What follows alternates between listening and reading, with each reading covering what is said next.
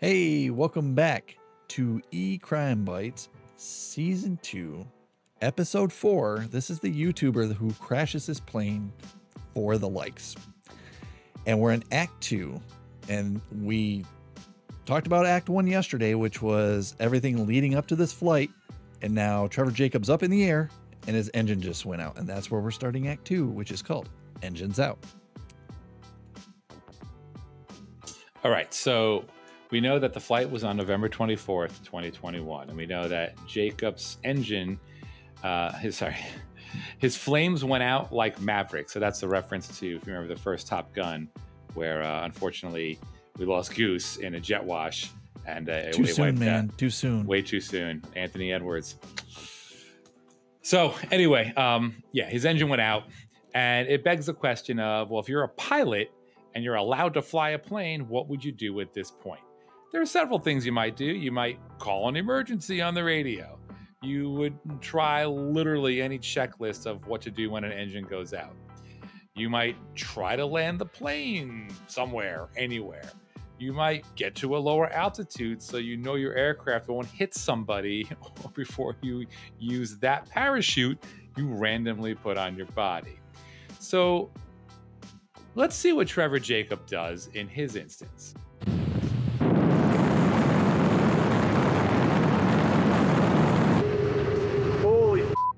I'm over the mountains and I...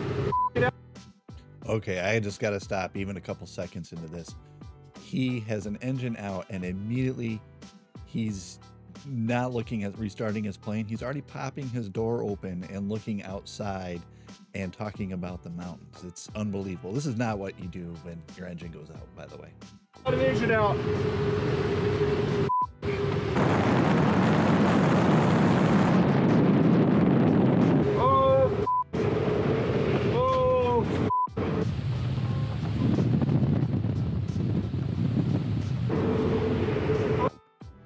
Okay, so he's just yelling, oh fuck, over and over.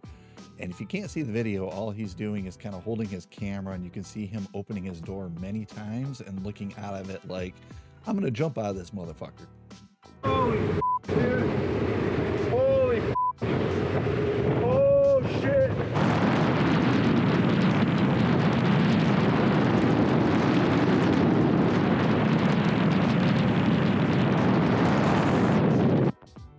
Still, this whole time, not trying to restart the engine or anything. He's just looking out the door that's like open maybe 45 degrees, which is actually pretty hard to do with that much wind.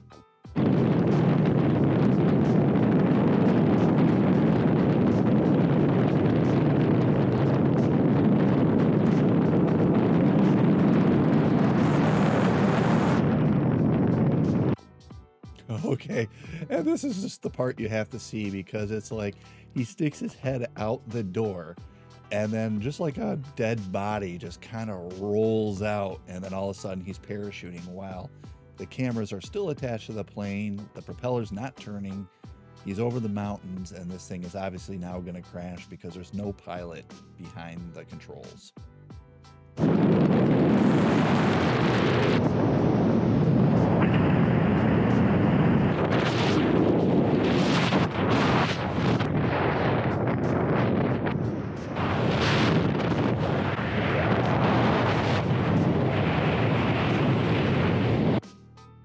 So as you see, he jumps, and his pilot headset's flapping in the wind, and at this point he has not deployed his parachute. You can see it on him though, and he's wearing a jacket and stuff, but he's holding on to this camera as he's jumping with some selfie stick. So first of all, my mind is, how the hell is his phone or whatever is recording not flying off the selfie stick?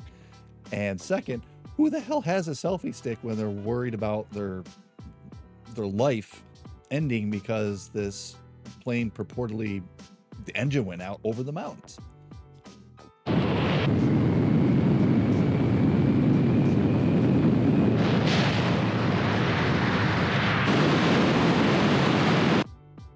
Okay, now you see a couple things here. One is the plane is no longer flying straight. It's actually in a spiral.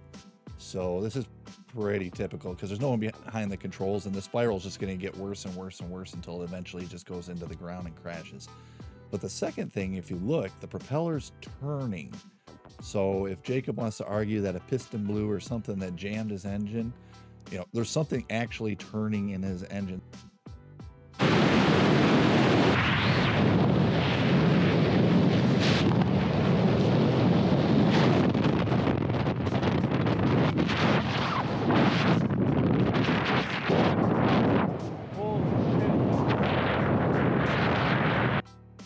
And now he's deployed his parachute, he's looking around, and he's watching the plane that is still flying with nobody behind the controls. And he's just saying, holy shit. And he's sort of just steering his parachute while holding a selfie stick and a camera.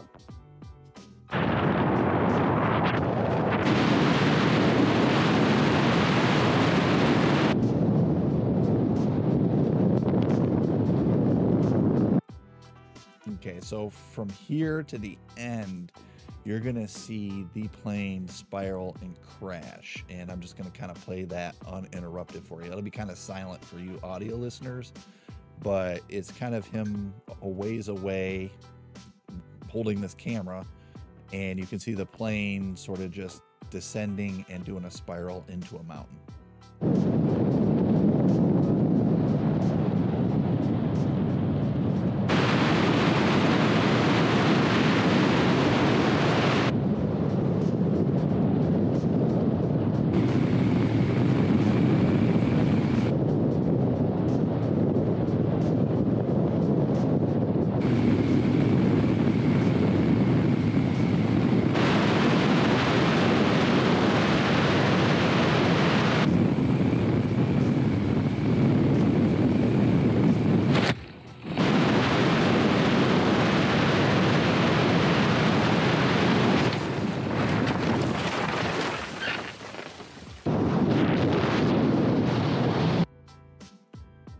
All right, and that's it. That's the crash. The rest of this clip that I'm not going to play for you is him parachuting down pretty much uneventfully until he gets to the ground, and it looks like he kind of lands in a tree, and he swears a lot at the tree, but that's it. And then he just looks around and kind of says, holy fuck, and then there's a lot of trucking at this point that I'm just going to cut out and not even show you because, you know, he talks about survivalism and that kind of stuff that if you're interested in that, I do put the links to all these full videos in the blog and you can check it out.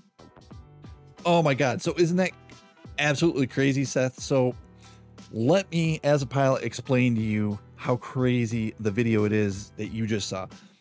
There's some subtle things going on that I'm going to invite you back up, watch this very closely because you can miss it. His hands don't really leave the controls all that much. You don't really see him trying to start the airplane.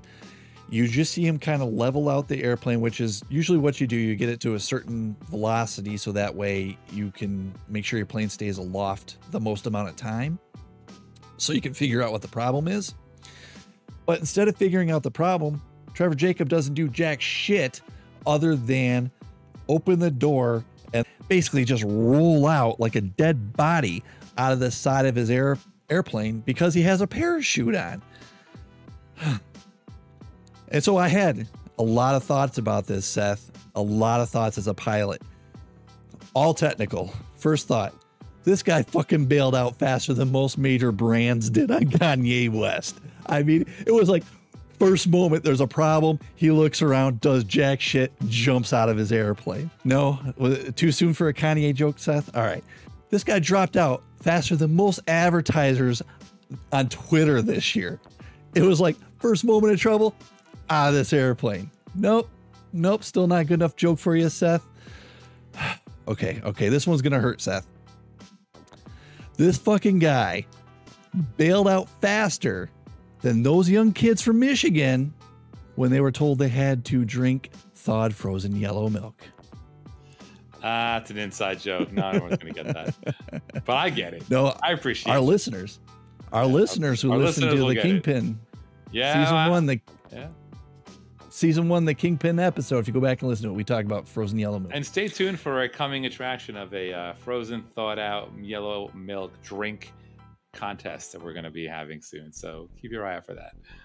I sent the clip of one of our last episodes of my brother where we were talking about frozen yellow milk and comparing gross stuff to it. And he said, "Oh yeah, that's totally correct. Yeah, we do that." He's like, "We compare stuff to yellow milk all the time."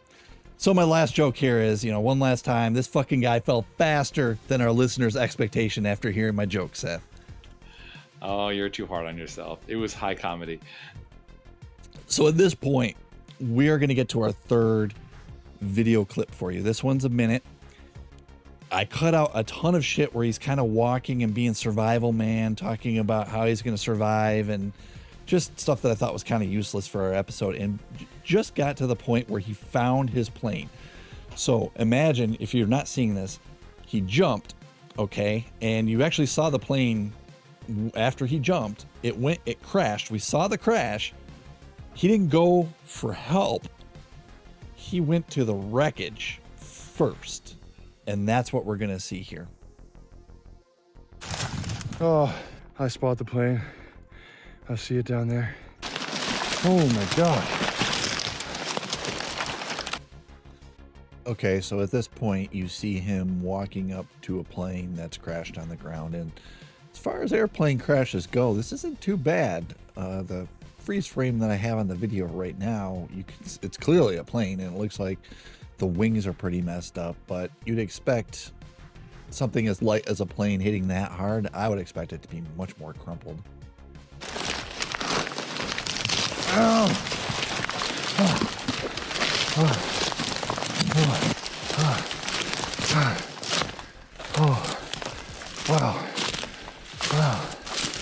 Holy smoke. So what I thought was weird here is the flight that he said he was taking was over 100 nautical miles. Let's say somewhere between 100 to 200 nautical miles. So you'd expect this plane to have a decent amount of gas in it if he's going out and back. And I don't see any gas dripping or anything from this, which, if you walked up on this, it almost looks like it's been here for a while. Holy shit. There's literally nothing. No anything. No water. I had a water jug in the back. Oh my. I'll just pause it for the audio listeners. When he says there's nothing, he's just kind of looking around inside, and the inside of the cabin is crumpled, but you can tell there's wings and a tail on this plane, and I'm pretty sure some of this stuff in here survived. I don't think it wrecked as hard as he's making it sound. Gosh, dude. I have no idea where I am.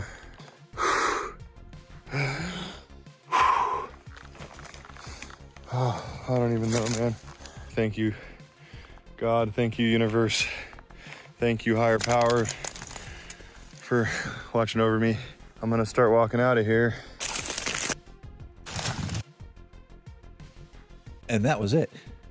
So he walked up to the plane, he looked inside it for supplies, and then he left. And I'm assuming at this point is when he grabbed his cameras off the plane as well. All right, so let's go through my thoughts on the wreckage here.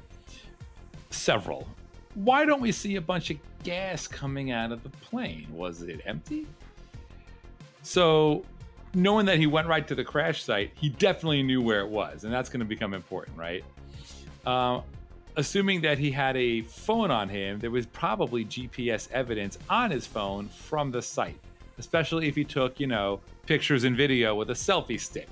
And we know from prior episodes that your phone is essentially a walking tracking device, and there's definitely many ways law enforcement can back into where you might have been with it. Also, we don't know what is, even though the plane is very old, we're assuming there were some updated avionics, which are the type of electronics on an airplane that help it fly. So there may or likely have been GPS data on that plane itself. Now we know ELTs, as Jones mentioned earlier, were mandated after 1972. So again, this is a 1940 airplane. We don't know what level of avionics he had on the plane, but there could have been one installed. And if it was installed, why didn't it fire up? There was no mention in the public record. And the ELT was something that I talked about earlier, where it's a tracker. And kind of, all right, from a car sense, right? Nowadays, if you get in a wreck in a car, your OnStar will come on and go, "Hey, Dr. Jones, you okay?" And if I'm in a bad wreck, they know, I'm not okay. And There's they know geolocation on your car for sure. They know to send an ambulance to where my car is GPSed at. In the plane sense, sort of the same thing with the ELT, except you can't really talk to anybody. It's just this beacon. A lot of times I've seen them be in the tails of the airplane. And when it's jarred a certain amount of G-forces, it basically sets it off. And it's a radio beacon that, radios can pick up, but also satellites can pick up. So this whole time I'm thinking as a pilot, well, you're going to see later on, he's going to say he can't find this wreckage. He doesn't know where the wreckage is. And I'm thinking, well, if it just had this beacon on there, they would have known that a plane went down almost immediately. And there was no mention in the record anywhere. So the last thing I'm going to play for you is this video where Trevor Jacob finds help. This is when he runs into some farmers way up there in the dark that same day after his hike of finding the wreckage. And the reason why I'm including it is just because it has his voice explanation of what happened during the day, and I thought you might find that interesting. It's only 48 seconds, so we're going to include it. Hi. How you doing, man? So I'm going to just start this video and tell you that you don't actually see much at all on here. You just see the ground, and it looks like he's not pointing his camera at anything. It's definitely dark too, and you just see somebody's shoes. So I'm not going to explain what it is you're seeing in here because you're actually not seeing anything. And I'm saying this to the audio listeners. So you video listeners, yeah, you're not going to see anything, but I'm playing this more for the audio because he explains what he goes through. I had an engine out in the mountains, and there was nowhere to land. I always fly with a parachute, and I'm like, I can either jump right now or take the chance of landing this thing, and I'm out, I'm out. And then as soon as I opened the canopy, and I'm under parachute, the plane came back around and almost hit me. You have no idea how far back we are. You have no clue. Yeah. I'm good. That was the gnarliest day of my life. Where were you at? Holy shit. I probably have been walking 6, 7, 8 miles already. Yeah, so just in the river. I was probably 5 miles up in the hills. I almost fell off a cliff.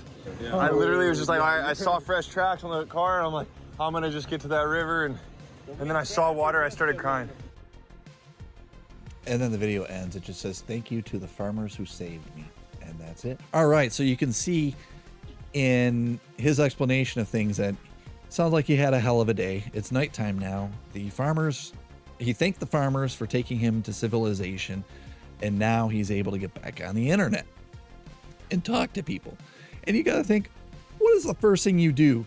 You jump out of a goddamn airplane, you saw your airplane crash, you went and visited it, and then you met a bunch of farmers up on a mountain that took you to civilization. What would you do? I'd probably contact the NTSB or the FAA right away. Well, I'll tell you what, that's not what Trevor Jacob did. And stick around for Act 3, the investigations, because we're going to talk about what Trevor Jacob actually did. And if you liked anything in this act, please, if you're on YouTube, give us a like. Give us a subscribe. If you are on audio podcast apps, please subscribe to us. If you're on Apple Podcasts specifically, leave us a 5-star review. Half of our audio listeners are on Apple, and it's really important for that statistic of the reviews to be up, so that way other people can find our podcast as a new listener. And if you're on any of the other social media networks that I try to stream us out to, like LinkedIn or Twitter/X or Facebook, please please subscribe, and please reshare, and just introduce us to new people that you think might like a lighthearted true crime podcast. And with that, we will see you in Act 3. Thanks. Bye.